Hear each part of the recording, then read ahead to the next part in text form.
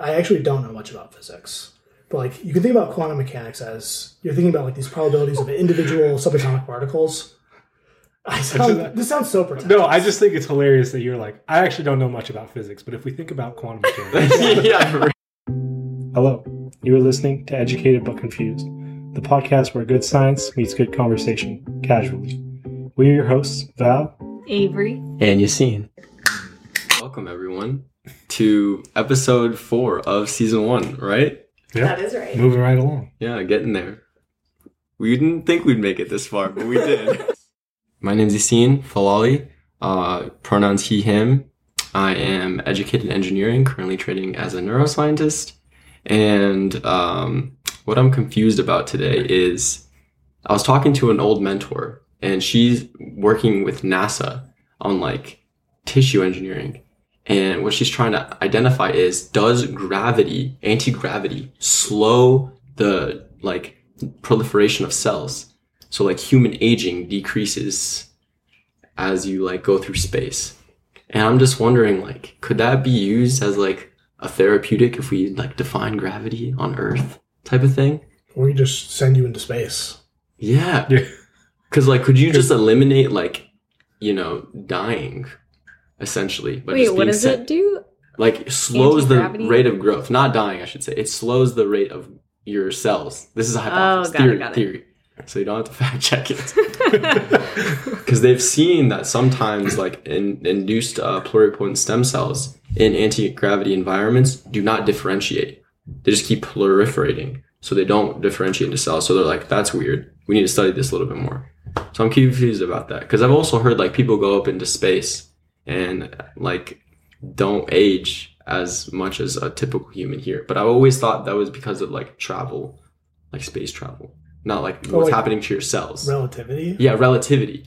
Because of relative times. But it could be cellular processes as well. That's what I'm confused about. I don't know much about this. Isn't there something about bone loss and going to space too? Yeah. So like you lose a lot of bone because you aren't use it. Yeah, you don't have gravity, so you're not using it, so it starts to atrophy out. Bone density starts to That's why they have to do all the exercises up there. Yeah. It's keep up muscle density and bone density as much as they can. Gotcha. It's like one of the things with weightlifting is an increase in bone density. Oh. Yeah. Because like if that theory proved to be true and helpful, and then you were like, okay, let's do anti-gravity to help people like not age as quickly. Like, could that be marketable? Then would they also have to do just like a ton of thing. workouts and stuff to keep their It bone won't apply to any density of up? us. Yeah. I don't You know, like know. other effects. That's what I'm thinking. Is like, is this the next frontiers of humanity to like keep people alive? But then I don't know. Should we keep it there's alive? so Yeah, that's like, the thing. It's like, do we want? This goes into an It's made ethical for issue. dying. You know? because already like we live longer than like maybe we should. Are we keeping humans alive too much? Because isn't that like We're with prolonging? Huntington's disease? Like in our class, we were talking about like this like gain of function theory with Huntington's, but like Yeah. it's good at first, but not later. Yeah, that's true. So I don't know where they're going with this research. They just want to see what happens, I guess. So I'm confused, and we'll probably read more about it. Hopefully. Yeah, Yeah. hopefully we'll read more about I it. think that's Yeah. a proper thing to be confused about. Yeah, I thought it was interesting too. I will bet that you're not the only one confused about it. Yeah, it's probably a whole like community trying to solve that exact question. I'll tap into it. What are you drinking? Oh, yes, green tea decaf, because I'm still on anti-caffeine. Love it. That was because of some like your body doesn't process caffeine. Yeah, I properly think or I have a something? caffeine sensitivity. Because I started getting these like muscle spasms on my back. This might be TMI, but I don't care. And then I was like, let me just cut caffeine, and it worked. And so I was like, I probably have a caffeine sensitivity. So Got it. yeah, Dang. Mm-hmm. That's sad. yeah, It's, it's all right though. I know it's juice drug. It's Really? caffeine. Yeah. I mean, Yeah. I drink it every day. Like, it'd be hard not for it to be. Yeah. Yeah. Yeah. My name is Avery Vandewater. Pronouns they, them.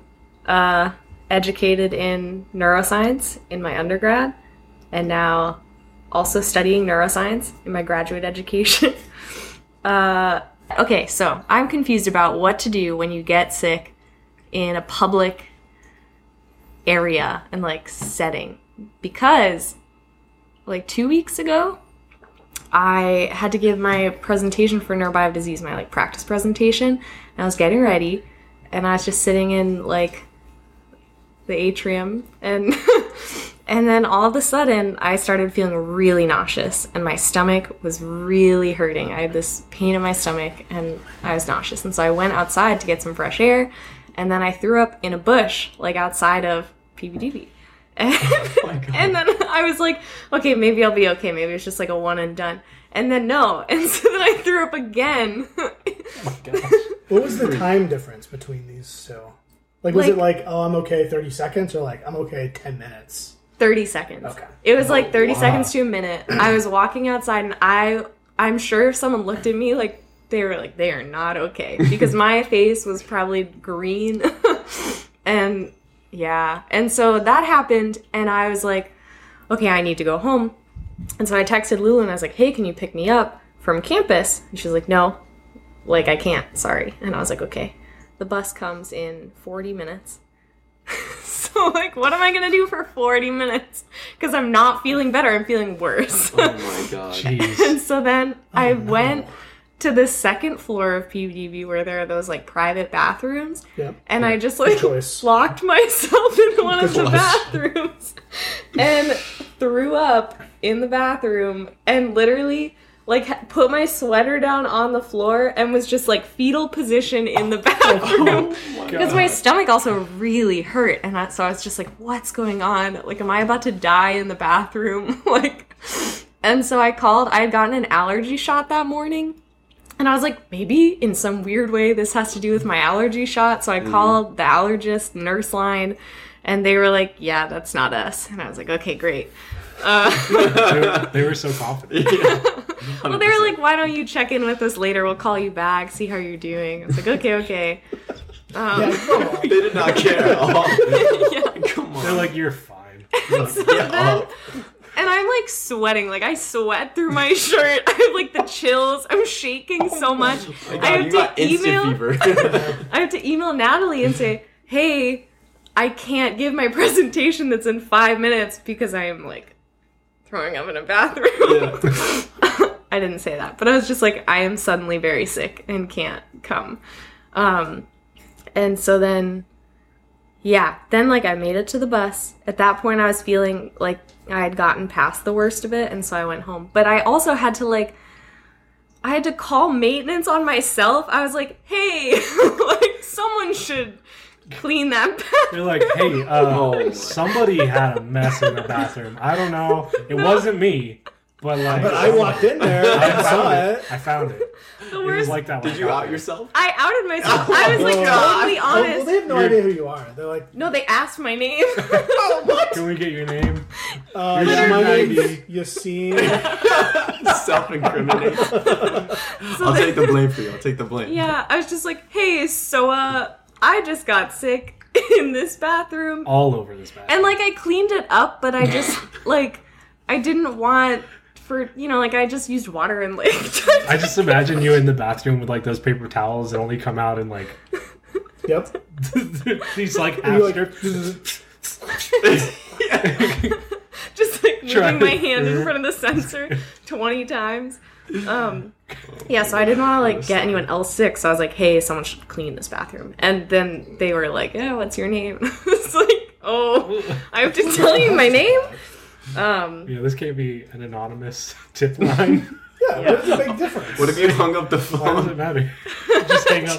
Oh, you should have. My name? Beep. Oh my gosh. I thought at first this was going to be like I was nervous and had like the nervous throw-ups. No. Yeah. I was like, oh, like any given Sunday, Willie Bean throws up and then has like a great game. Yeah. And I thought you were going to be like, I threw up and then I walked back in there and I killed my presentation for Natalie. Yeah, I was wondering if you gave the presentation that day that you No, presented. rescheduled for rescheduled. sure. Okay. I was about to be like, that's very impressive. Yeah. I mean, it sounds to me like you handled it about as well as you can. Yeah. Right, but like, what could else? I don't know what else I could have done, I guess. But at that moment, I was just very confused at first of what do I do. Yeah. Because normally you want to be home or like in a safe environment, not like at the workspace, you know? That's like... Yeah. Especially throwing up, because it's not like you can hide it and just like sit somewhere. Yeah. And then I got my period the next day, so I was like, oh, like the stomach pain, like probably just cramps. And I was like, anyway, it was a mess. That's rough. Yep. Anyway, I was drinking green tea as well, but it took us so long to get our mic situation set up. So now I'm just drinking water. Yeah. Good old H2O. Nice. Well, I'm Val. He, him pronouns. Educated in psychology, health, and mathematics. Currently training in neuroscience. I don't think I've ever said that before, actually, on the podcast.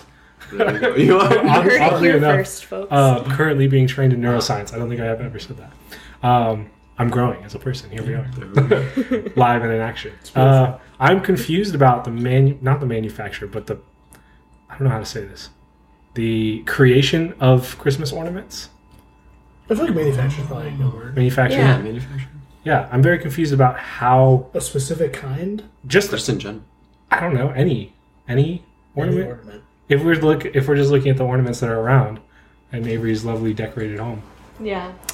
Like, how do they get them to be that way? Because they're like a plastic... You mean like how they're hollow? Yeah, they're hollow, they're perfectly spherical. Yeah. They're just like two sides glued together, I'm pretty sure. Are they? Yeah. Yeah, I've broken one. Yeah, I mean, I guess a mold was involved. But I'm not positive. See, this is why you're here. I didn't think about a mold. But some are like fancy ornaments. We don't have fancy ornaments, but some are like glass blown. Yeah, or like special designs and everything. Yeah, like, so I'm sure it varies a lot. Glass blowing is another good one. I thought about being confused about that today. Glass blowing? Glass blowing, yeah. I feel like just it's like the whole pretty process of it. Yeah. Yeah. And also slightly you're not related. like blowing on the glass. Fair enough. So like, I'm confused about it. But mostly the ornaments, I think, because Christmas is coming up. Yeah. Thinking about ornaments, I really don't think about ornaments that often. Yeah. But in thinking about Christmas, like ornaments come to mind. And I'm still confused about how they make them. You know? So, like, is there like a manufacturer that's making Christmas ornaments specifically? It's a good question. Or are they just manufacturing in general? I don't know. It's like that's a different specialty? different companies making different Manufacturing in general, what? Just like these little 3D shaped things. And they just happen to make ornaments for Christmas time. Yeah. Oh. Or they're like, because it's only seasonal, so I wouldn't imagine, like, I don't know. I don't know how any of this I wish I works. could speculate like we speculated the waffle fries situation. Yeah. First of all, if you're hearing this, we've got confirmation that Chick-fil-A does in fact receive their waffle fries pre-cut and frozen in a bag. Was that your initial question? That was the confusion. No, that was confusion last. I think in the last confusion Was how you make specifically them. Chick-fil-A? No. The confusion was about making waffle fries. How Oh, do you okay, make okay. them? Not if But Chick-fil-A then we is frozen. kind of went on a tangent like we are right now. We do this every time. We have to. It's par for the course. But one of those tangents was, you said I need to work at Chick-fil-A. I was like, I would imagine they get them frozen from a factory where they cut them. And that is a fact. Or at least at the one Chick-fil-A in which we have an anecdotal evidence of somebody working at. We have a source. Right. You could call them a mole. Yeah. Shout out Megan if you're listening to this. Yeah. All right, we're revealing our source. I was gonna say. Oh, we should have it and- if people know our confusions to tweet us or like email us. Oh yeah, They're like- if they feel for our confusion. Yeah, like, yeah. I'm an ornament manufacturer. I just listened to this. Like, I'm about to They'll tell you exactly. Like, wow, we're reaching a niche audience. Your uncle in manufacturing? Send it to him. Yeah. If you have an uncle in manufacturing, send him to us. Yep. Just the uncle. Yeah. Yeah. I keep speaking into the mic, acting like I'm talking to the listener. Like, well, I am talking You to the are. listener, but like, y'all are the listener. Not directly. Yeah. Did you say what you're drinking? Oh, I did not. Thank you. Wow. You Our- should. I am a devoted listener Yeah. to all 4 episodes. Or all 3 episodes. Ultimate listener. Well, there are 4. There's the pilot, but you don't have to. There was listen a to the pilot, there was Kayla. Oh yeah, there are 4. Yeah. Yeah. Wow. Wow. Our guest coming in clutch today. This is the 5th. I am drinking a sparkling water. I drank an Easy Eddie, which I don't know what kind of alcoholic beverage that is. It's an IPA. An IPA. Hazy IPA, technically. Oh, excuse me. I'm not much of a connoisseur, but I had a rough final, so I decided to drink a beer. I am now drinking sparkling water. Lemon flavored. Nice. Yeah. All right, I'm the last one up. I'm Bill Milanick. I am trained in neuroscience with a psychology emphasis. And I'm currently training in neuroscience, but cell biology. So the opposite side of the neuroscience spectrum. What I'm confused about, we were talking about this earlier, but I get the theory of a garage. Like, I get that you go up and you come back down and it's a spiral. That makes sense. Parking garage. But if you, a parking garage. Your at-home garage. Home garages, I have no clue how those things work. Crazy. I just don't get, like, I can't, like, spatially understand it. Like, I can use it, but if you make me, like, imagine what it's supposed to be, I can't get the double spiral thing down in my head. It just doesn't make sense. It doesn't make sense that I'm going down on one side and up on the other side, but I can see both sides. Like, I just don't get it. Have you had that happen where you're, like, going one direction and then you see the other person going the other direction, and they're going up and you're going down, and you're like, what? It's very disorienting. Yeah. It's very hard for me to understand. Like, who is the architect? That's a good question. Someone had to have done it. Hold on, first. do you two understand the parking garage? No, Okay. I have no idea. Okay, all right. Every time I go on an elevator to try and get on the floor, even that, I mess up. I'm like, well, I parked on 3, but it's going to 2, and should I, if I go That's on? so relatable. I'm just, like, guessing. I'm like, well, I think I spent some time in the elevator. A lot of confusion today. Yeah. End of the semester. Yeah. Oh, yeah. We're all just... I guess with that, can you tell us, like, smash grab your upbringing into science? Wait. What are you drinking? Oh, yeah. You Good came call. through. He came through. Check it out. You Yeah. both are In a checking each full other. circle. Yeah. I'm drinking an Imperial Stout, and it's specifically a bourbon barrel-aged brandy Imperial Stout. And I'm assuming the brandy means that this was aged in both bourbon and brandy barrels, but I could be wrong. Who knows? Imperial Stouts are like a dark closet that I never go into. I've like not figured it out. Why did you pick that drink? I picked anything like kind of on the darker side of ale, and Val chose this specifically for me. It was quite good. It is Cool. I'm glad. very alcoholic. Val, is that why you chose I it? wanted to make sure he was real spiced up. You know. I wanted to make sure he was ready to go. Also very expensive. For what was it? Like a bottle at the grocery store was $8. I think it was $8.99. Yeah. Is that expensive? 9. Yeah, And then For a tax single on bottle. top tax. of that? Yeah, I think Oh, I think wow. it came out to be like Grocery store. 13 something. What? Oh my! Yeah. The tax was Why? $5. You spent that much money? No, I couldn't have been that much. Sorry. It's not that high. I don't remember exactly how much it was, and I did not get a receipt because I was like, I don't need Bill knowing how much this costs.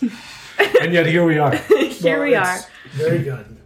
I'm glad it was worth it. We can't compensate people, so the least we can do is Wine give and them dine. the drink of their choice.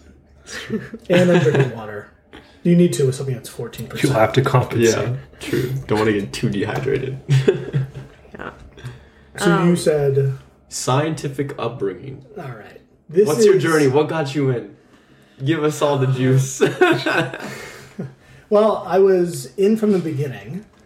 My dad's a scientist by training, and my mom is like a scientist by training. She has a master's in molecular biology. My dad is a professor of physiology. So Wow. I've been like, Destined. Both of those. yeah, science has been a part of my upbringing at least. So like that style of thinking, there's like a lot of small pieces that kind of go into that, but it made me interested in it from the beginning. And then I became like a rebellious teenager. It was like, science is stupid. It doesn't matter. What? Yeah, I know. Wow. I was not a very good child. But then I went into college and did neuroscience. I was interested, but wasn't. Why do you choose neuroscience if you're all boo Yeah, science? it's a great question. There's some danger in peering into like my 17 and 18-year-old mind. I'm not sure if we explore it, it's going to make sense. But I'm sure it was just like being rebellious and angsty, but also being like, the brain is very interesting, and there's, unlike some other disciplines, there's a real spectrum of thought that goes on with it. Like you can go from the output of your behavior, which in a blunt sense is like some combination of your 86 billion neurons pushing out some response based on some input. And you can go all the way from that macro level down to like the level where we're thinking about single ion channels and ions going through them, and how when you sum the activity of ion channels over a whole cell, you can get this predictable response that powers circuits and then pushes out that behavior. I was like intrigued by that. I think when I went to college, I was really intrigued by the psychology side of it, where it's like, I don't know, basic social psychology stuff. The stuff you learn like freshman year, like the Stanford Prison Experiment. Yeah. Your like mind is blown. You're like, oh, humans can act badly. And then you're like, well, maybe that wasn't like the greatest idea. Like maybe if you put a bunch of 18-year-olds in like a prison environment, that would end badly no matter what you did. Yeah. Yeah. And I think as I went through that, I became more attracted to the cellular side, because it's like it's a real averaging property. So a single ion channel doesn't really work very well when you think about it. I mean, you're taught that it opens when you depolarize, or I guess certain ion channels open when you depolarize. When you actually look at a single ion channel, you see that it like opens and closes and opens and closes, and like really what happens is just the probability it opens increases as you depolarize. So if you give it any given ion channel kind of sucks at its job, but because you have like 10,000 of them, on average, you get this really nice consistent response. You get an Nash potential basically. Yeah. And that same thing happens with cells. Any given cell doesn't respond exactly the way you want to like be crude. It kind of sucks at its job. But averaged over 10,000 cells, you get this really clean, like consistent response to stimuli. And I find that like organization really fascinating, that the body or nature builds these systems that are not very good individually, but it knows that by averaging over large bodies, you can build these really consistent responses out of them. Wow. So That's beautiful. No, that is. I got. And I feel like I'm understanding you more now. I mean, in like the way I think about this, I actually don't know much about physics. But like you can think about quantum mechanics as you're thinking about like these probabilities of individual subatomic particles. This sounds so pretentious. No, I just think it's hilarious that you're like, I actually don't know much about physics, but if we think about quantum mechanics. And I'm just sitting here like, keep going. Yeah. This sounds very pretentious, but it's kind of how I base my thought about the brain. So you have all these like individual particles. You don't really know what they're doing. You get all these nice probabilities out of them, but you find that when you average like trillions of them, you get this really consistent suite of responses that you can, in shorthand, model as classical mechanics, like what Newton did. And I see that same thing with the brain. Like, if you just tried to zoom all the way down to its very basics and like the individual cells and ion channels, you will get this semi-chaos. But if you look closely enough, you can get these nice probability distributions out of them. And if you think about it hard enough, you can then scale those into what the response of the circuit is, and then driving the response in the whole brain. When you kind of like building a pyramid, basically, where proteins and cells sit at the bottom, and you build into like groups of cells and then circuits, and then you get kind of the whole brain working together. And that's how you can gel a lot of these characteristics that don't seem to make sense in isolation together. Cool. Life lives on leveling. Because now I'm wondering, what if you take it a step further? You get into like the social aspect. Like society. Society has to connect. We have to build, so we can build things, you know? You're exactly right. The problem is, the reason I have now gone away from psychology is because when you work with cells, your error is cells. Like, if I'm wrong, 10 cells don't do what I want. But because I'm measuring like 1,000 of them, I don't really care about 10 of them. With humans in psychology, your error bar is suddenly represented in humans. So you can be right about the distribution, but there's this group of humans that don't fit it. And I like mentally can't handle that very well. I mean, even with like behavior, I can't handle that very well. I can't like fit that into my system right now. So I've gone like really far away into single cells. the complete opposite direction. Yeah, it takes me. I think it's going to take some time to like really get comfortable, like thinking at higher levels. Probably where you three think. So the topic of our episode is to ask you about Prospectus, which I think is similar to quals, like qualifying exams in other programs. And so I think a nice way to start out, which you've already shared your story up to like picking neuroscience in grad school, not starting grad school though. Like, how has your experience been so far in grad school? And like, where are you at in the program? So I came in 2019. Yeah, so it was right before COVID? Pre-pandemic? Yeah.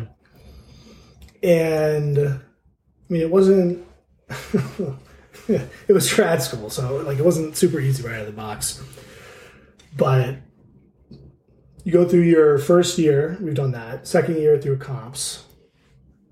And that went okay. I mean, it's like hard to judge exactly what happened because COVID hit in the middle of my second semester. But I think I more or less followed the progression. I kind of rotated through labs. Wait, you gave comps virtually? No, yeah, basically. I was going to say, I was like hybrid kind of. I had some people in person and some virtual. And I kind of came into grad school. I took, 3 years off.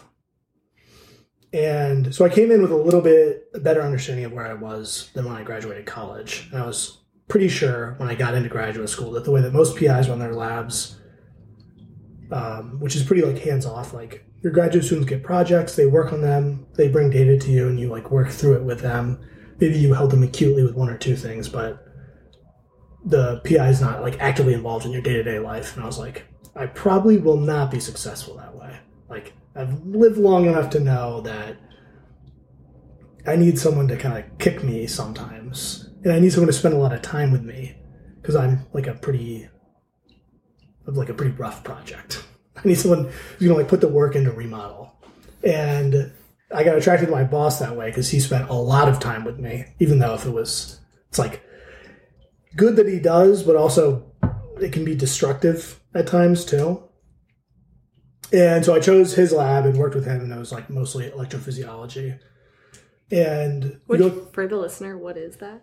So it encompasses a lot of different things.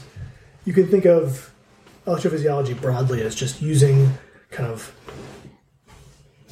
the electrics of the body to understand what's going on. The brain runs off of, I mean, I don't like the word bioelectricity. That doesn't make sense to me. Like, basically, the brain uses electrical energy to run its systems, and the body uses electrical energy to do that. And there's a lot of different techniques to examine that electricity to figure out what's actually going on. And the specific one that I do is called patch clamp, which is more or less studying how a single cell goes through electrical responses. And that could be based on like firing, where you're measuring action potentials, or it can be based on like a drug coming by and binding to receptors. You get current coming in. It can also be from neurotransmitter, lots of things. Gotcha. But that's kind of what I cut my teeth in my second year. And that was rough. Patch clamping is rough. And I've heard. Cutting your teeth with it can be pretty rough too. My boss helped me a lot putting together my committee. And so I did my comps and it went pretty well. And I presented kind of what my thesis would be. So I was able to get at least a little bit of feedback on like what I should do. And I did kind of a natural thing that a lot of graduate students do, which is present too much information. When they're like, you can't do this. So like, how can we think about cutting it down to like a more manageable project? And I'd say that like, that's probably a good thing to do in comps. Show up with too much. Because it's way easier to talk to your committee about cutting stuff out than it is to like add stuff afterwards. Yeah, I can see how that would be. So you get out of comps. I'd say first thing you do, you get out of comps, take a break. At least a week, take a vacation, go somewhere else, or take a staycation. Going back to lab immediately will not be productive. Although the immediate aftermath will be nice to just like write down everything they said because you won't remember it. I mean, that's true for everything in graduate school. write it down because you won't remember it. There's a great like guiding line through it. But so you take a break and then you come back. And regardless of what our handbook says, prospectus is negotiable. So you can think of the bedrock of prospectus as you're going to present your real life thesis plan to your committee. And that will include like the chair for comps gets kicked off and your advisor gets put on. Now, going back to the negotiable thing, if you want the chair from your comps to stay on, you can build a 6-person committee. That's not unheard of, but you'll have to advocate for yourself to do that. And you can think of it as, again, it's your thesis plan. And this is real life thesis plan. You don't want to show up with like a half-baked thesis plan. And it can be a little bit different when you do human research because the data collection is so much different. At least for us, it's like if you do enough work with your mice, you'll get data. You're kind of dependent on your mice. But it's like humans just won't show up sometimes. You'll be like, I need 30 people, and I spent a whole year, and only 10 people have shown up for the repeat trial. And you can't do anything about that. Yeah, I'm at a year and a half, and I have 4 participants in one of mine. Yeah. So I don't know if this will fit as well. But I think the idea is you want enough preliminary data that the bedrock of your thesis is obvious. Because you don't want to walk in and have a discussion about your thesis. What do you mean by bedrock? Like techniques or like data just in general? I would say like data and effect. So like you walk in with a question, you need to show some kind of manipulation or effect. That's like, all right, this is both real and worth exploring enough for your thesis. If that makes sense.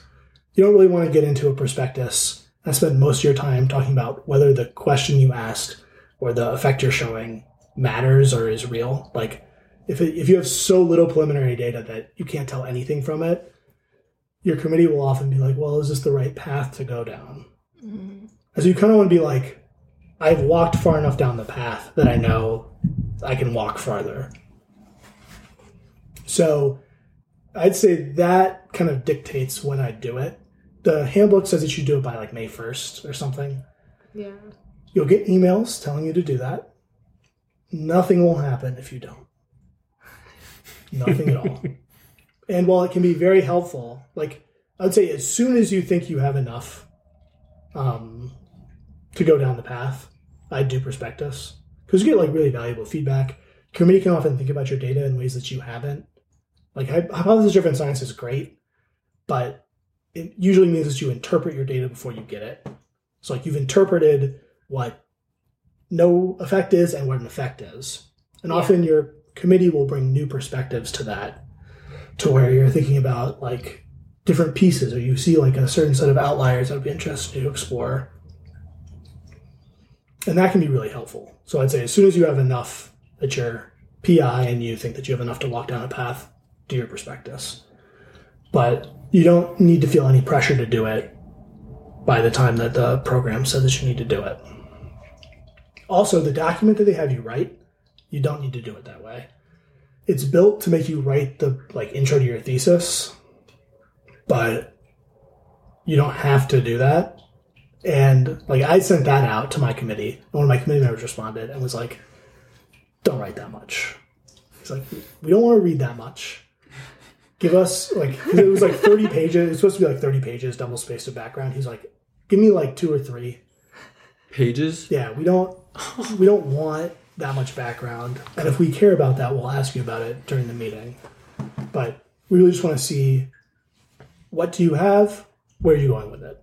That's all I want to know. I want you to write that in as little words as possible. And I was like, I don't know if that's possible. So I like wrote the committee, or I wrote the program, and they were like, well, whatever your committee agrees on, we will go with. You won't turn your prospectus document in. Oh, they don't even ask for it? No. It's just yes, no. Did you do it? More or less. You'll get like a little bit more expanded sheet that you and your PI fill out. But the prospectus document itself doesn't get turned in. It can be really nice if you wrote the intro to your thesis before you have to write it, because then you can just copy it and paste it. But if you don't want to do that, you can talk to your committee about it and try and like rearrange what it's supposed to be. Because it's really just supposed to be the plan of your thesis. When you agree on it and your committee agrees on it, that's what your thesis is going to be. So if you do those experiments and you get the results, regardless of what they are, you'll get a PhD. That's kind of like the bedrock of it. Gotcha. And everything around that is negotiable. You probably need to come to the program with an alternative, but as long as you've thought through it and you have the support of your PI, you can do almost whatever you want for that. Wow. How similar was your comps, like what you presented in your comps, to what you ended up proposing for your thesis work in your prospectus? That's a good question. In some sense, it was pretty similar because it was all based on the same idea and the same question. Yeah. But what I actually presented, like experiment-wise, was not. Because you had more that you've done. Since. I had more that I'd done, and I had a much better idea of what I wanted to do. That's nice to hear. As someone not having done comps yet, and I'm like, ooh, I mean, I have a vague idea of what I want to do. But, like, you know, I couldn't write out, oh, well, this is what I think I'm going to do for my dissertation and what experiments I'm going to run. And, you know, like, if I do X, Y, Z, then that's it. Yeah. Yeah, it was not very fun. Like Gage, I'm a chronic procrastinator. So I wrote most of my prospectus document in maybe a week or two. What? So did you... In like a fever dream. Oh.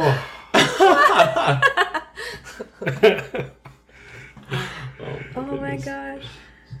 Maybe that's the key. I was gonna ask you, what are some survival tips to prospectus? But maybe it's the key to procrastinate, because then you'll work your ass off. I wouldn't treat it too seriously. Like, comps is like a kind of pass-fail thing, so it can be very stressful. In the same way, like, a PhD is stressful because there's two ways out. You either quit or you get a PhD. There's no, like, middle ground. That's what comps feels like. It feels, like, very existential. The prospectus is just a dressed-up committee meeting. So if you show up and they don't like what you did, what's going to happen? You're going to have another meeting. Nothing else. A follow-up. They'll be like, we didn't like this. What if you do this? Think about that, and we'll do this again. And then you'll redo it. You'll think about your question, your project again, and then you'll go back to them and present them with something else. Oh my gosh. I mean, it's not fun because you don't want to, like, write that document like 8 times. Right. There's no problem. Also, no one in the future is going to ask you how your prospectus went. Most people probably won't even understand that you did prospectus, and they'll be like, why were your comps and your prospectus different things? So, like, no one's going to, like, dig into the details there. So if you do make mistakes, that's totally fine. When you finished comps, did you immediately start, like, did you think about prospectus?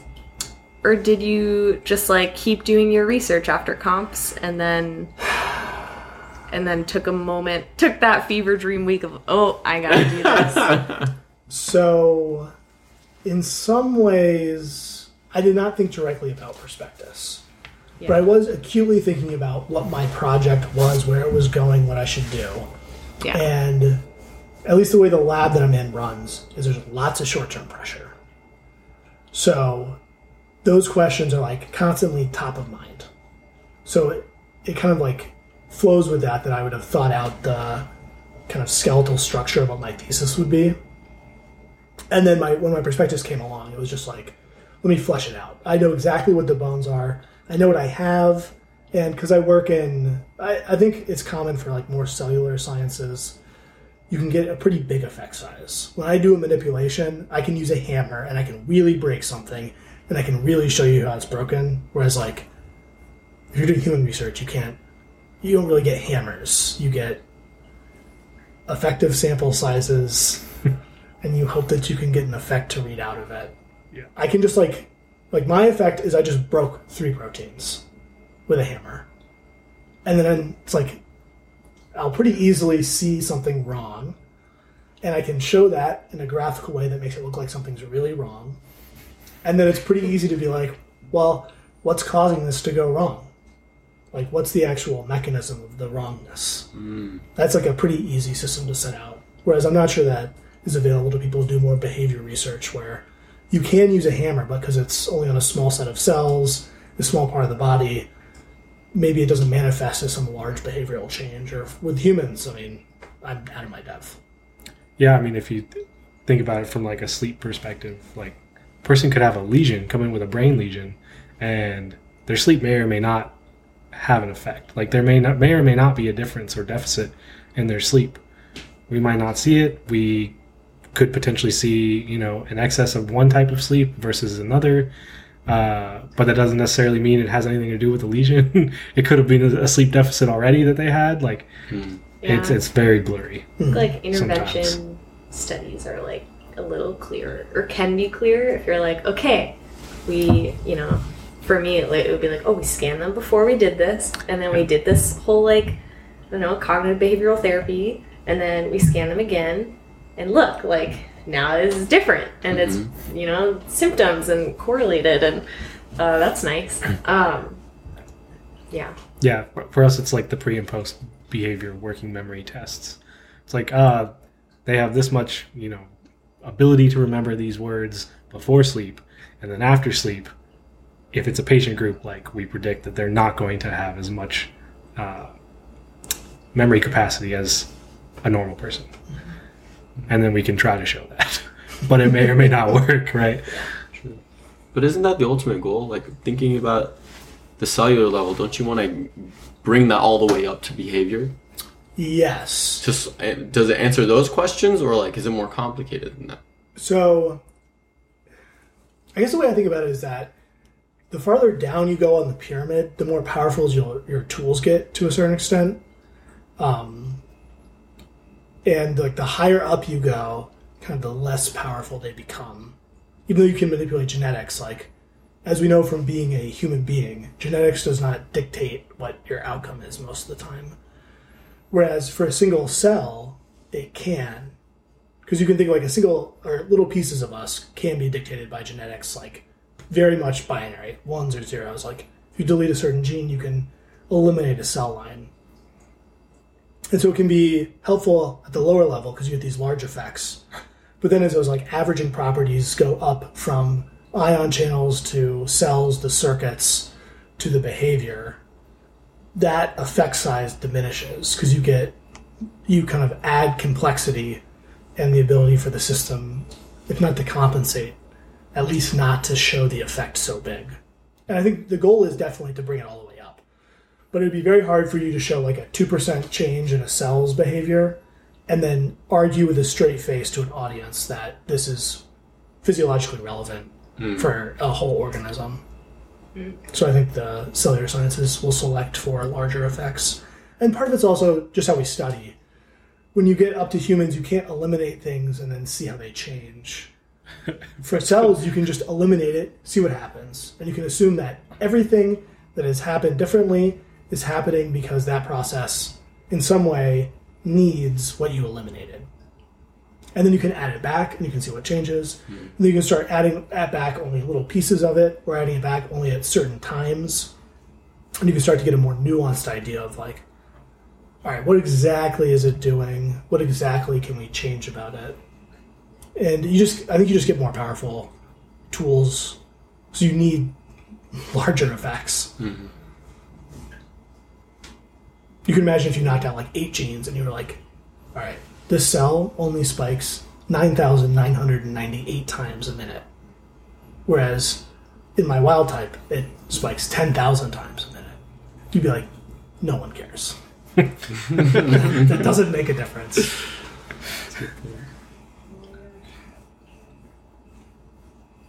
I had a question about how you come up with your timeline. How, because I saw that in the handbook that you, in your prospectus, you present, okay, this is what I'm going to do, and, this is kind of the timeline of how I'll finish, or, how I'm going to do that stuff and when, and... Yeah, that timeline, so it's not perfect, obviously. Yeah. I'd say, because when you usually show up to Prospectus, you've gotten some stuff to work, and you know the stuff that you haven't gotten to work yet, if you're going to use a new technique or something like that. Yeah. And I'd say, draw it up, and the first thing you want to draw up is if everything works perfectly. You have no troubleshooting to do.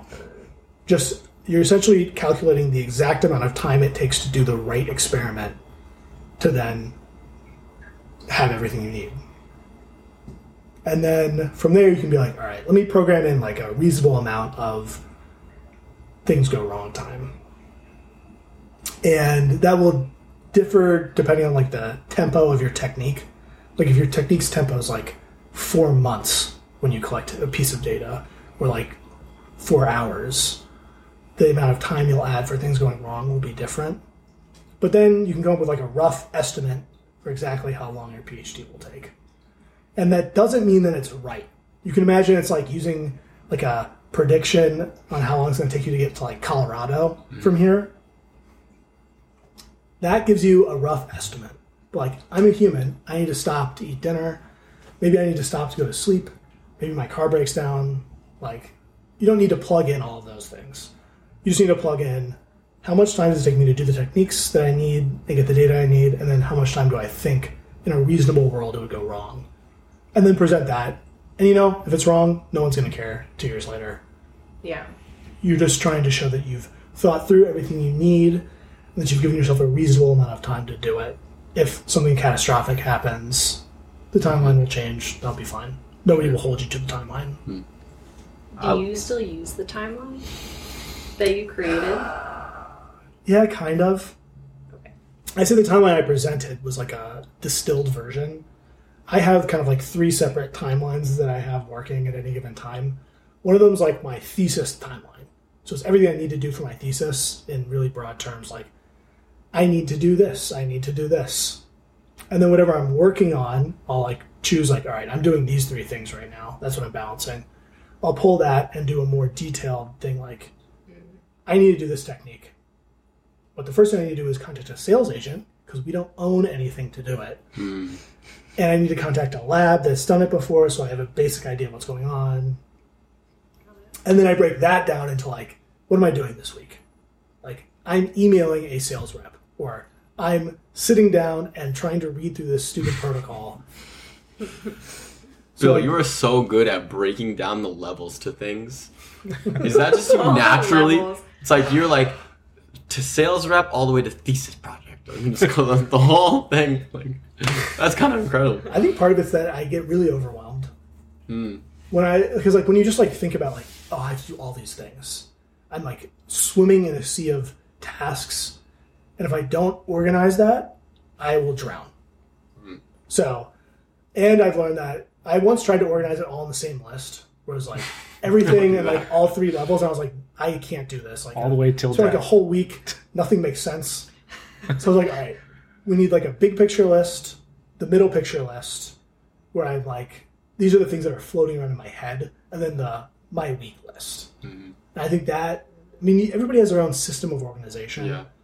And some people don't need a system of organization. They can just thrive in chaos. That's what I do, man. Thrive in chaos. Sometimes, sorry to cut you off. During my undergrad, people will be like, share your Google Calendar. And I was like, huh? My what? And they're like, you're not keeping track of your schedule? I'm like, no, absolutely not. It's all up here. What do you mean? You don't have a calendar? I do now. Okay. I do now because there's too much now. But in undergrad, I literally was just flying by the seat of my pants. Like, I was like, yep, I'm going to be in the town where my school is because I lived the next town over. And I'm just going to be there until my day is done. And I'm going to do this, this, and this. And that's how my day is going to go. And I'll pick it up again tomorrow. And I just knew. And that was my schedule every day. And I could just piece it out like that. I'm impressed. I can't do it anymore. That's what my undergrad was, and I was flailing. Undergrad.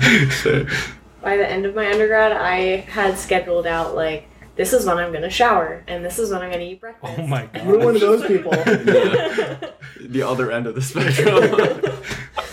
Yeah. So I guess with the lab, and this is a common concern, like, I liked your analogy of, like, from this location to, like, Colorado or whatever. How do you know when to not get a snack?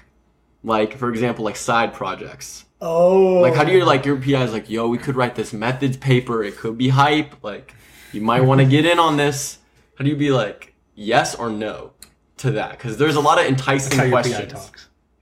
Yeah, if I had a grade system worked out for this, I would probably be like a CEO somewhere.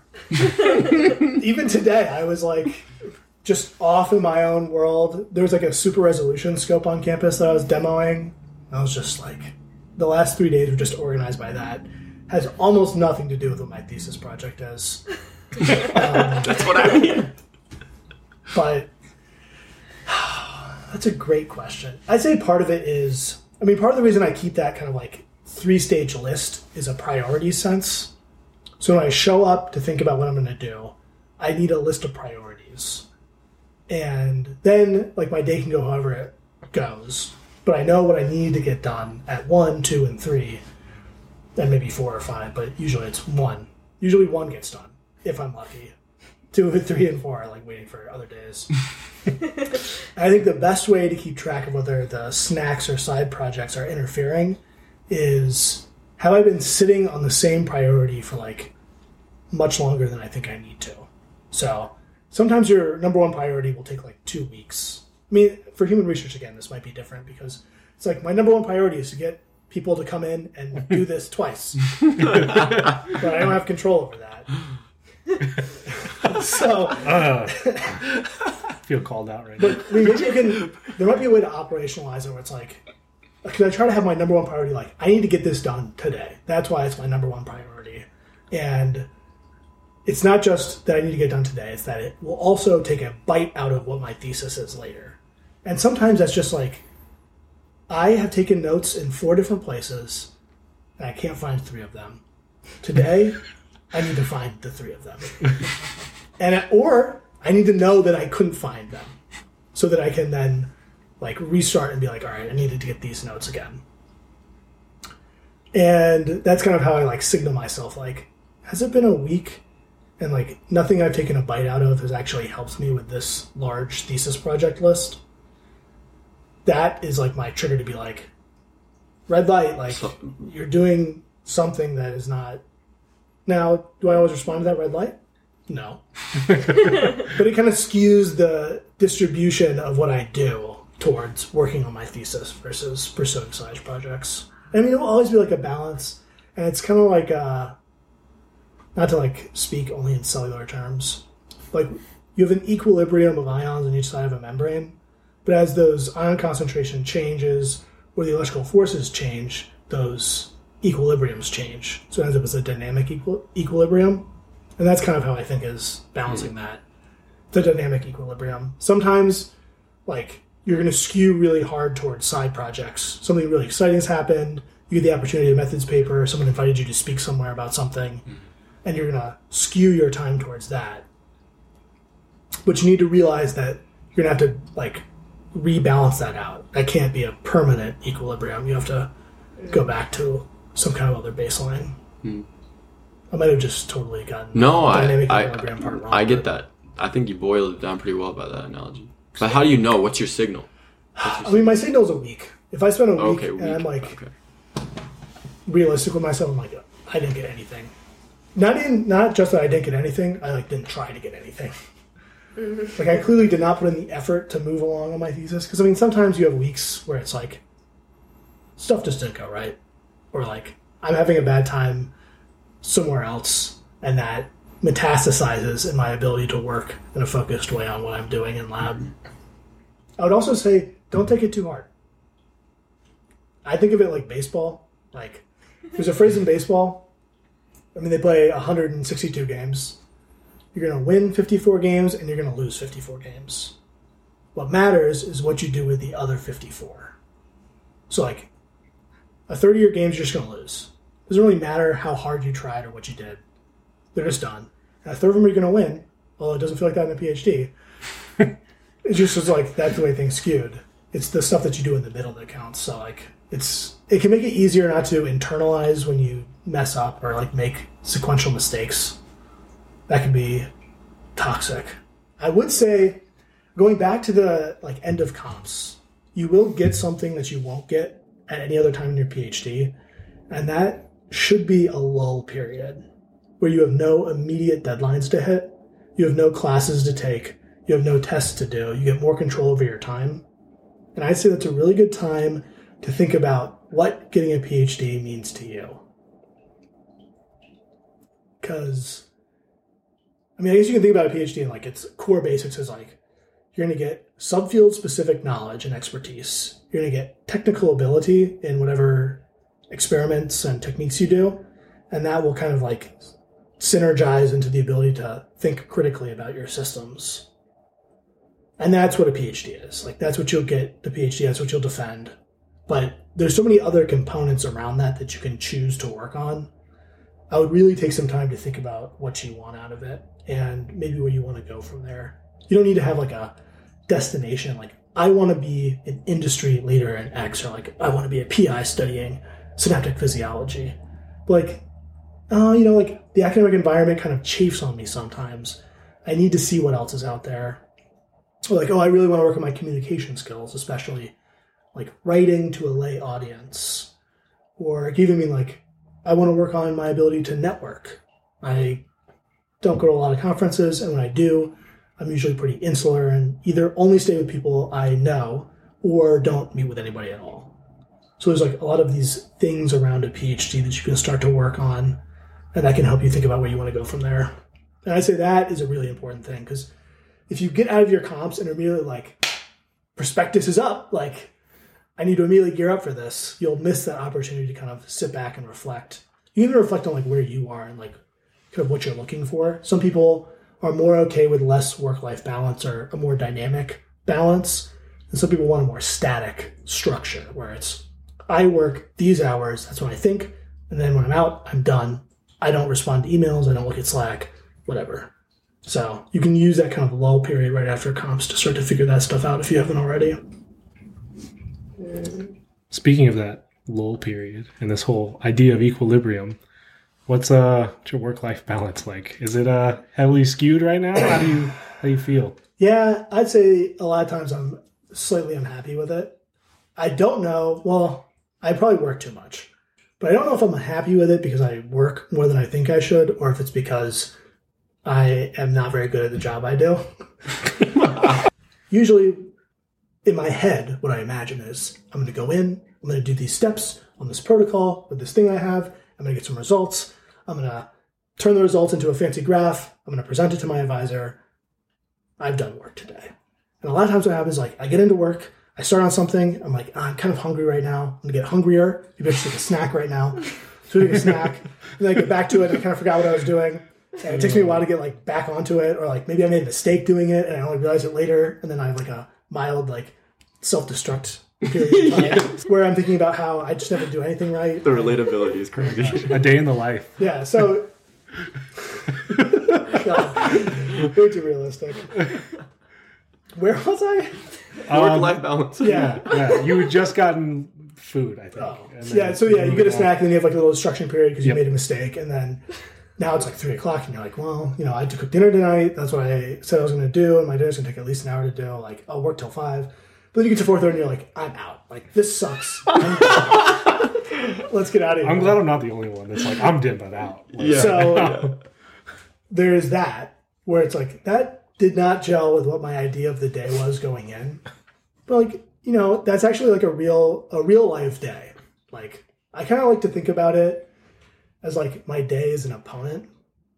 Because when you think about it as you are just the one doing things, then everything is like your fault. Like, I went into work and I didn't do what I said I was going to do. That was on me. When I think of my day as an opponent, it's like, oh, things happen that were out of my control. And like, that's the way most days go. Like, no matter how much you think about it, you don't get that much control over what your day is going to be. Sometimes. I mean, sometimes your day goes perfectly, and that's when you were totally in control. Like, definitely wasn't impacted by anything else outside of that. But thinking about it that way, then it's like, all right, I'm in a little more control. Like, today was bad, I'll go in tomorrow, I'll do a little bit better. Going back to the baseball analogy. And I'm pretty okay with that. And I don't really care about, did I like show up at 9 and then leave at 5? And did I not think about work outside of it? And then I'm okay with like, well, I messed up like Wednesday, Thursday, and Friday. I guess I'll go in like Saturday and try and like get something out of the week. And that's something I'm like fairly okay with. And I try and just gauge when I need to take a rest by like, how do I feel when I'm waking up? How do I feel when I'm going to sleep? Is something off? Is it clear that like I'm not focusing very well and I need to take a break? I try to gauge it more off of kind of how I'm feeling. Whereas a lot of people I know are more like, I am not going to work on the weekend. And I'm not going to work past 6 o'clock. And that's the end of the matter. And that's kind of like, however you work is good. I'm much more dynamic. Like, if I wake up on Tuesday morning and I'm like, today's not going to work, I'll just bail out. I won't go to work. I'll say I'm working from home. I won't actually do anything. I won't be like, oh, I'll just read papers today. And I'll be like, hour 4 of binging on Netflix or something. So I'm much more okay with that, like, less structured version of a work-life balance. And I'm much more okay with, like, my job will probably dictate, like, the tempo of my life. That's not something I'm too worried about. And I'm okay with it, partly because I'm confident that when I need to dictate my tempo onto my job, I can do it. Mm-hmm. I'm just okay that, like, most of the time I don't need to do that. That probably wasn't a great explanation of work-life balance. No, I like the distinction between, like, dynamic and static. And what works for you is what works for you. Because I think I'm very much still exploring what works for me the best. I wish I had it figured out. But, like, I don't know if I do well being like, well, yeah, I'm not going to go in today. I'm not feeling it. Like, I'll do this on the weekend. Or if it's better to, like, force myself to go in, like, you know, this time to this time and, like, not do work otherwise and whatever. I don't know what works best for me yet, so still figuring it out. And I think that will, like, I don't know, whatever the answer is will probably be in some way related to, like, oh, do I want to stay in academia? Probably. Or not. Yeah. It's a mess. Yeah, and it always changes. Like, right now, like, you're pretty, in the terms of, like, your whole life, this is probably the time that we're least attached to stuff. Like, I get the most control over my day. Whereas if I have children or if I have aging parents I need to take care of, even aging pets I need to take care of, that stuff starts to dictate tempo on your day where it's like, hey man, your kids need to go to work, or go to work. Your kids need to go to coal mines at 7 o'clock. It's like, my kids need to be in by 8:30. Like, I don't really care what's going on in my work life. They have to be at school at that time. And if they're not taking the bus, they're going with me. Where that's like, tempo is dictated on you by other things. But right now, it's like, my cat doesn't care. Flo could not care less when I'm home. But when I am home, sometimes she wants cuddles. But, like, most of the time, I don't have really anything tying me. Yeah. Is it like, because Alexa's also a grad student, so, like, does that make it easier or harder? Like, I don't know. Like, how is balancing a dynamic schedule with a partner as well and trying to, like, find time to be together? I'd say she's more understanding because we're both going through it at the same time. So it's like, I mean, part of it is just being more understanding. Like, when I was describing my day earlier, where, like, you have a meltdown, you have a snack, you don't really get very much done. And you come home and it's like, I am not in a good mindset. I don't feel good about that. Mm-hmm.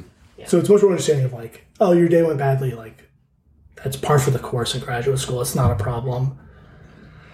Whereas maybe friends that I've had, it's not that same way. It's like, oh, you had a bad day. Like, that's a big problem. We need to work on it. And it's like, well, I can't really work on anything in this. Like, that's just what it's going to be like. So I think they become more understanding. But it becomes harder to, like, do things specifically for us. Because if we do need to work on the weekends, and her job will dictate that she does sometimes, where experiments work, it'll just be like, oh, I have to work Saturday and Sunday this week. Like, I don't have a choice. They have to come in and do my experiments those days. So that can make it a little more difficult to specify time for us. And so then we need to work harder on, like, finding a date night that works, or really being careful about making sure work doesn't bleed into the time that we should be spending together. So that's where it becomes harder.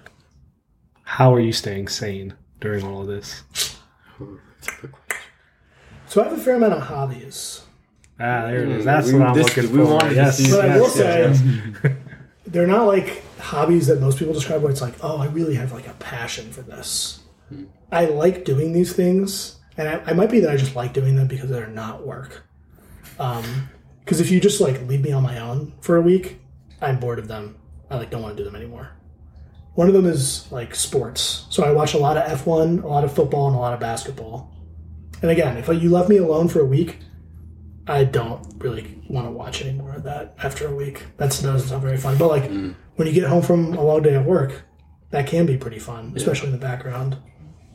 I cook, I run, although that's not really a hobby. It's more of like how I deal with stress. That's true. I used to read. I don't really read anymore. Let's be honest. Probably read a lot for work. Yeah. Yeah. I'd come home. I'm like not about. I'm like I can't bear to see another word on that page. Just want to watch. After I started my undergrad, people were like, "Oh, you like reading?" Because I was a writing tutor, and I was like, Not anymore. I pretty much do all of my reading for school now because I don't want to look at anything else after that. Yeah, it's the same way I do with like TV now. I'm very rarely looking for TV that like challenges me.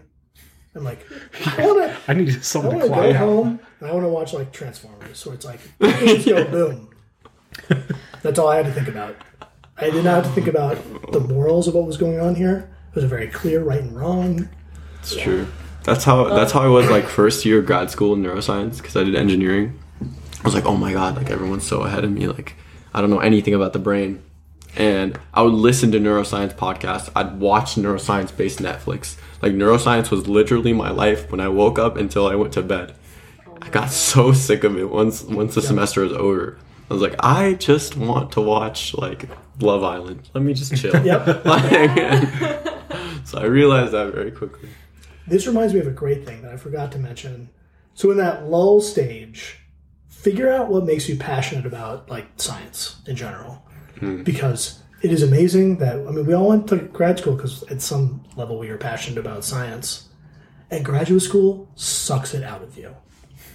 It will, like, most people will leave graduate school with a PhD and, like, all the passion that they had will be, like, curdled up and thrown away. So, and no one will, like, help you with it. You have to, like, sit down and figure out what makes you passionate about it and then do those things at the expense of like thesis research or side projects specifically to keep fueling your passion. So people really like communicating science to others, so like high school lectures, stuff like that, even just talking to friends about it. Some people, it's other things. It's like, and you'll never find like the perfect thing. You'll be like, oh, this is the holy grail of passion that holds me. But it'll be like, oh, I'm like kind of excited to do that. As opposed to like when I go into work, usually I'm not excited to do that. Yeah. So it's finding those things that like kind of excite you and trying to do them a little bit more and make space for them can be really helpful. Because that can be like a bulk word against when things go badly, inevitably at some point. That can help you like take those failures in stride and not spend a lot of time at home thinking about how much of a mistake going to graduate school was. Which will happen to everybody at some point, but having like some defense against that can mean that that's just like a thing that you can deal with versus like an existential crisis. Because at some point it will make you pay attention and you will have to figure out what made you passionate about it or you'll want to quit. Yeah. Or you will quit. Not that you want to quit. All of us want to quit at some point.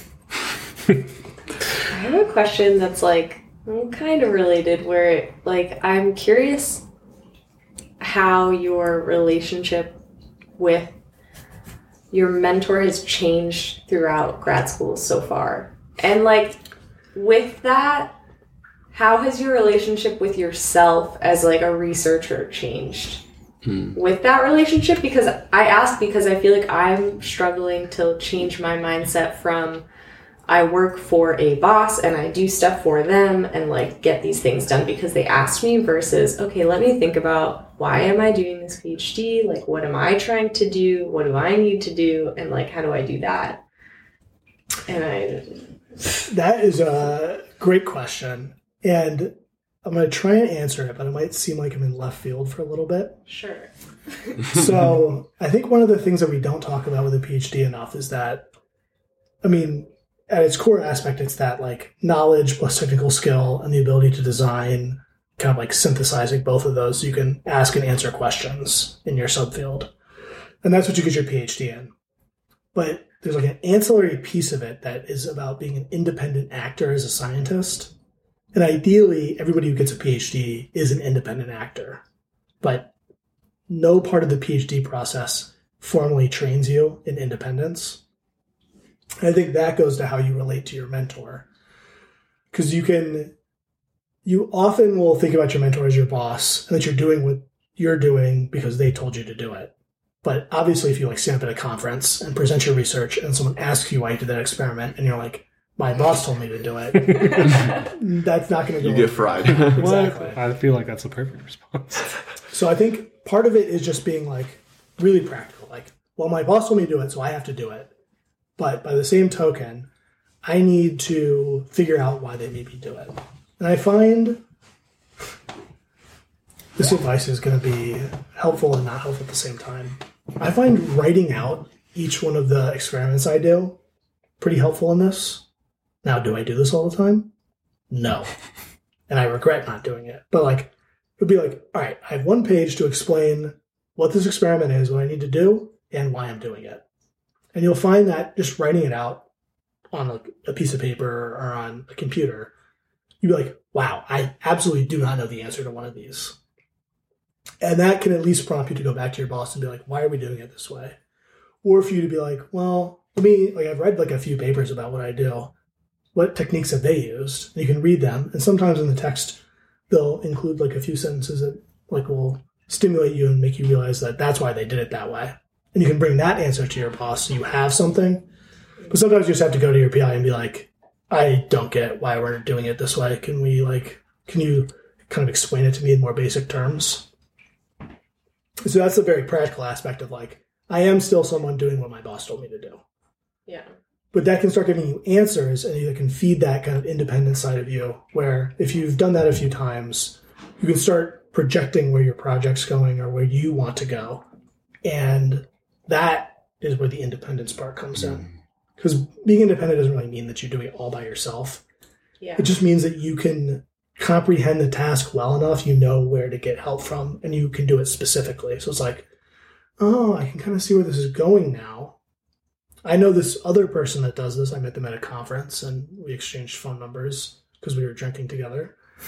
And you can text them and ask them about it. Like, maybe they don't have that great, they don't help you very much, but they point you towards your review. And then from that, you can start to build out what you have. Yeah. And then you can come to your boss with that. And that's when you've reached independence. You're like, hey, you said we're trying to answer this question. We've gotten like this far. I think we should do this. This is why I think we should do it. They can disagree with you or not. But now you're the one driving your project forward. The problem is at the beginning, you just can't. Like, there's no way to like independently drive your project forward. I'd say just like constantly working on knowing why you're doing what you're doing. Yeah. At the beginning will help. And then trying to project forward. Because that's more of a skill than it's like a feeling. So if you do it and you get it wrong, then you can do it again. You might get a little bit better. And then suddenly you're able to project it pretty well. And you understand where you're going to like track your arc. That makes sense. I asked that a similar question because I was like struggling with like, not battling with my supervisor, but like advocating for myself on certain things, even though I don't know the science very well. And they told me like in early stages, you're not going to do that. Like there's just no way. You just pick their brain and like try to keep understanding them as best you can. They told me, you're ready to defend and get a PhD when you start teaching them about a concept. You're like, you don't know about this. I'm going to tell you about this. I'm an expert. That's when you know. It was when you build that. So like, don't be like too antsy to like get to that level. You're training to get to that level of like independence. So like some underlying like unknown aspect to a PhD. Again, it's one of those layers from what I got. Cause I was really struggling. I was like a 7-layer dip out here. I was like, exactly, Avery. I was just like, I know I want to do this. Like, why won't you let me do this? And it's like, you gotta really know your stuff to do it. I think I'm almost the opposite where I'm like, thinking about comps, and I'm like, okay, I mean, I'm working on this project, so I guess I'll write my comps about this project. Like, should I come up with my aims? Yeah. Or, you know, and I don't know, and I'm just like so scared to think on my own about a project because I haven't done that very much. And so I'm just like, who, me? Get in line. I don't know anything. Yeah. But like comps, you know, like you have to, and just, I mean, everything, but I think it's hard. I think it's one of the growing pains of grad school where you're just like, I don't know how to do this yet, and I want to do this. I can't do it, and I feel like an idiot. I feel that exact thing with my comps too. Like, I know exactly what I'm going to be sort of in the realm of, you know, stroke patients and sleep, but when I think about like writing my specific aims, I'm like, no, that's too much. I know I'm going to study those people. But don't ask me to get specific about it. Like, just those people. That's it. Something with that. It's so daunting. No. I mean, part of it's a confidence game where it's like, it's not just the skill you need to build up. You need to build the confidence to be like, because you're not just going to be like, all right, I've learned all there needs to be learned. Now I'm going to dish it out on my PI. You also have to like accumulate. They ready. Where it's like, oh, I went to a conference and someone asked me a question. And I said something and they were like, good point. And I was like, chalk that up. Remember that forever. It's like accumulate like some of those wins and then you're like going back to your PI and you're like saying an idea. Now, secretly at your poster, someone told you should do this, but you didn't tell your PI that. You're just like saying the idea like, I think based on this evidence, we should do this. And they're like, oh, that's a pretty good idea. And you're like, another confidence thing, like in my head. And then soon enough, it's like a property that you have and you can start dictating terms a little bit more. I need to start a list of writing those little moments for Do myself. That's true. That's true. I mean, that's another thing PhDs won't do for you. They'll just beat you down. So you have to like go out of your way to develop confidence in something. That's true. Yeah. I feel those wins. Yeah, it's like another PI I was talking about in like a related field gave me some really good information. I was like, oh, this is genius. I like presented to my PI. She's like, whoa, yeah, you're onto something. And you're like, And I'm like, why am I not asking other people questions? Yes, I am onto something. Yes, in fact. I'm not stealing information. It's just I'm gathering it and relaying it. I like that. That's a good idea. Write it down. Also, it's amazing what you can find in reviews. At the end of reviews, authors always are like, let me just speculate wildly about where we're going. And you're just like, oh, like I just read you like 3 sentences. Now I've synthesized your speculation. And now when someone asks me where the field's going, I'm going to spit those. Also, don't forget to live. Everybody like just tunnel visions in on their PhD like, I need to get out. And it's like, Yeah. if you go to a conference in like San Diego, nothing's stopping you from staying an extra week. I did stay That's a good point. Now that you bring that up. Like, the Joshua Tree camp. Is great. Oh, that's so cool. So sick. see, that's stuff you need to do. Because if you just mainline your PhD the whole time, when things go off the rails, and they will go off the rails at least once, if not like 4 times, it's going to be like, I spent 3 years doing just this. It's true. When you like take a few weeks to like go to San Diego or like you go to an overseas conference and stay there for a few weeks, then it's a little easier to take that blow. It's like, well, I spent 3 years, but like I did spend like a month in Europe on the school's dime, more or less. So this wasn't that bad. It's true. Yeah, I think my only other question was kind of just like, it's a little lame, but it was just like, how is it when you didn't have to take classes anymore? Did it So- get easier, harder? You do have to TA. Let me preface with Yeah, I that. forgot about that. But my God, taking classes is such a waste of time. Someone said it. I hate to be that person, but it's like, it eats up so much mental energy and stress with finals and tests and homework and all this stuff. And it's like, if you do the real math, people retain like between 5 and 10% of the information they learn in class year to year. And you'll probably use 2%, unless you're taking a nice specifically focused class in your field. Like for neurobiology or neuroanatomy, you'll probably retain or need about 2% of the total information you learn. That's like... That's accurate. I am, like, I did get in graduate school because I'm, like, at least a decent learner. I probably could have spent the time it took to take classes and all of the energy and stress that I poured into it. I could have just learned what I needed to. Like, I would have learned a few things that I didn't need to because I don't even know exactly what I'm doing, but it's hard for you to make an argument like, you're in a lab, you know what you need to learn. You're going to learn 98% of the things wrong or useless. So, I mean, that being said, classes are important, but it is great not taking them. You will dictate much more of your day. You'll have a better like sense of flow. You'll be able to plan your experiments the way you want to. And at the end of the semester, you'll get crunched a little bit, but not the way you get like crunched with classes where it's like suddenly the last 3 weeks become life or death. Everything goes out the window, and now you spend like a month recovering from the ordeal I just went through.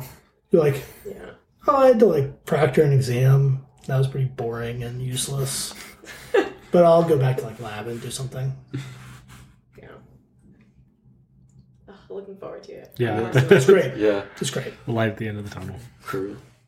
Not that I should be advocating for classes being useless as an educator, but it's just hard for me to think like the internet exists. Like That it does. I can figure out the knowledge that we have. I can read a few review articles. I know how to do that. I'm a professional student. Like the information is probably not what I need anymore. I probably need skills. Like I can't look up how to write well, or I can't look up how to write good. Well, Or like how to present well. I can't look that up. I can like look up stuff and like try pretty hard, but those are skills that you can't develop, and that spending concerted time with an educator would really help me with. Like it's kind of hard to, because I imagine neurobiology. I feel like neuroscience falls into two camps. You either got a lot out of neuroanatomy and you'll use it, and you got nothing out of neurobiology, or you got a lot out of neurobiology and you'll use it, and you got nothing out of neuroanatomy. It's like those are the two hardest classes we take. You couldn't tell me that our energy and time would not be better spent doing something else. Like learning how to give seminars, or learning how to write, or just hanging out. communicate science. Like that's a huge thing. I feel like would be useful for everybody. Hear me out. Building a passion for science, which is why we all got into this in the first place. Apparently that's not a necessity to get a PhD, but whatever. You don't need passion. Oh, that's true. It's kind of ironic because like the use it or lose it concept, neurons aren't firing together, they dissipate. Yeah. We're not using neuroanatomy every day, so why don't you teach us about science identity or passion? Because you're using that every day. In the neuroanatomy, you would Why learn. don't they think like that? You'd learn anyways because you're using it every day. Yeah. I kind of like to think of it as like sports statistics. Like I don't sit down and get on basketball reference, and like mainline 8 years of like Kawhi Leonard stats and memorize them. You don't do that? That's crazy. But I That's watch absurd. a bunch of I can't believe games, and I start to like get in the feel for it. I hear things over and over again. I'm a big fan. So then over time, I developed this like pretty sophisticated ecosystem of like statistics and understanding and knowledge. But it's because I'm a fan. Mm-hmm. I didn't like sit down and read a textbook on basketball and mainline the statistics on the internet. I did it the opposite way. And in fact, if I like just mainline statistics, I'd probably forget 95% of them anyways, because I wouldn't be using them every day. You think we could be smarter as an educated public about higher education, but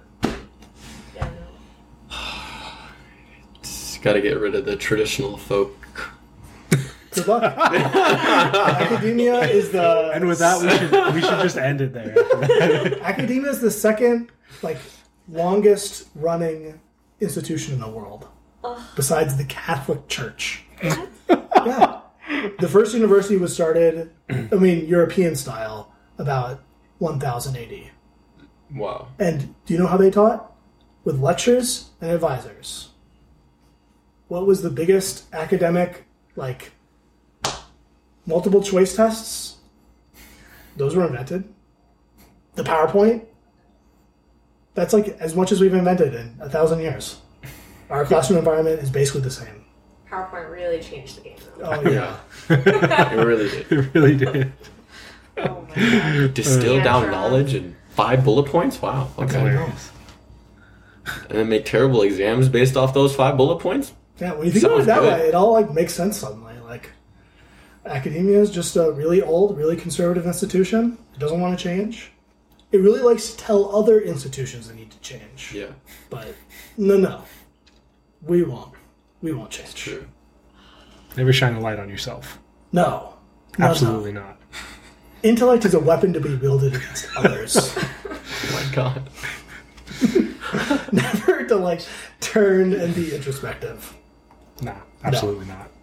I'm right. You're wrong. I'm gonna prove it. Don't even think about why you're doing your PhD. Exactly. You're just gonna do it, and you're gonna do it the way everybody else did it, because that's the way everybody else did it. I did it. You did it. We're gonna do it. That summarized a lot of people. Yeah. That's a good way to end You're it. gonna do Yep. it. Alright. With that, Bill, thank you so much for Yeah. coming along. And Thank you for inviting me. I hope some of my words were helpful. Very wise. A lot of very wise. A lot of analogies. Oh, I Walked away use- with a lot of analogies. I use a disgusting amount of analogies. We went back to Yassine pointing out like he liked the Colorado thing. yeah. I think of a PhD as a cross-country journey. Let's go. Like, Okay. we all started on the East Coast. Obviously, we all started in different places because it's like some people finish faster than others. Some people start in Maine. Some people start in Corpus Christi. You got a lot less distance to go. But also, like, there's all these like physical obstacles as you're trying to walk across the country. What if you walk into like Lake Michigan? Either you have to build a boat, or you have to walk around it.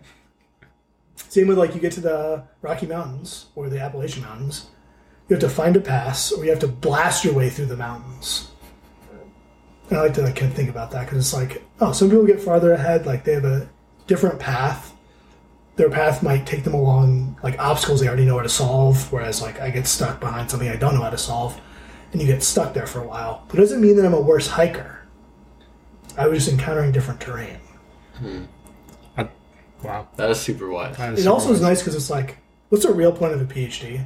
It's not the piece of paper. It's like all the stuff you can learn along the way. Because like you can think of PhD as like reaching the West Coast, and you can take a boat wherever you want to go, like whatever your career is after that. But it's not like getting to the West Coast really doesn't mean anything. In like if you just took like a UFO and just flew over the United States, I don't know why I used a UFO. No, that's okay. I was going to let it If you took ride. a plane and just got dropped off in San Francisco, like you would have gone to the West Coast. Like it wouldn't really matter because you didn't figure out how to get across the country. Yeah, that's so true.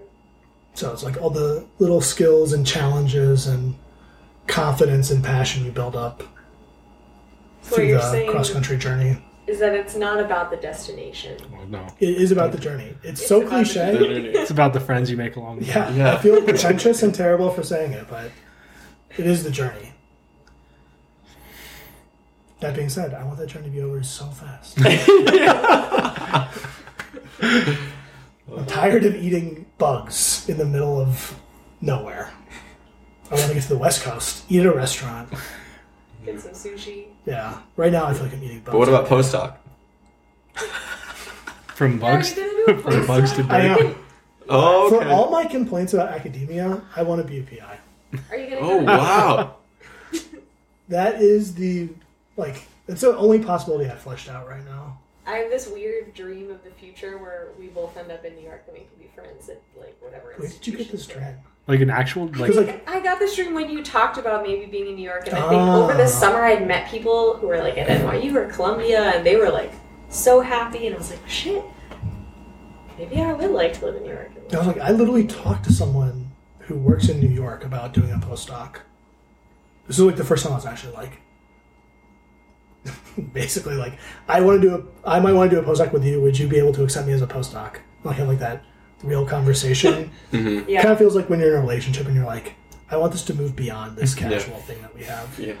Are we like What are our together? intentions? Like, I like you. Do you like me? yes. Exactly, We need just like that. partners. So it's very awkward, but it happened, and I might go there. Oh my I mean, I really like him, and I really like his lab and what they do, but yeah, I'm like a year and a half away from graduating, and I'll wait for Alexa to graduate as well.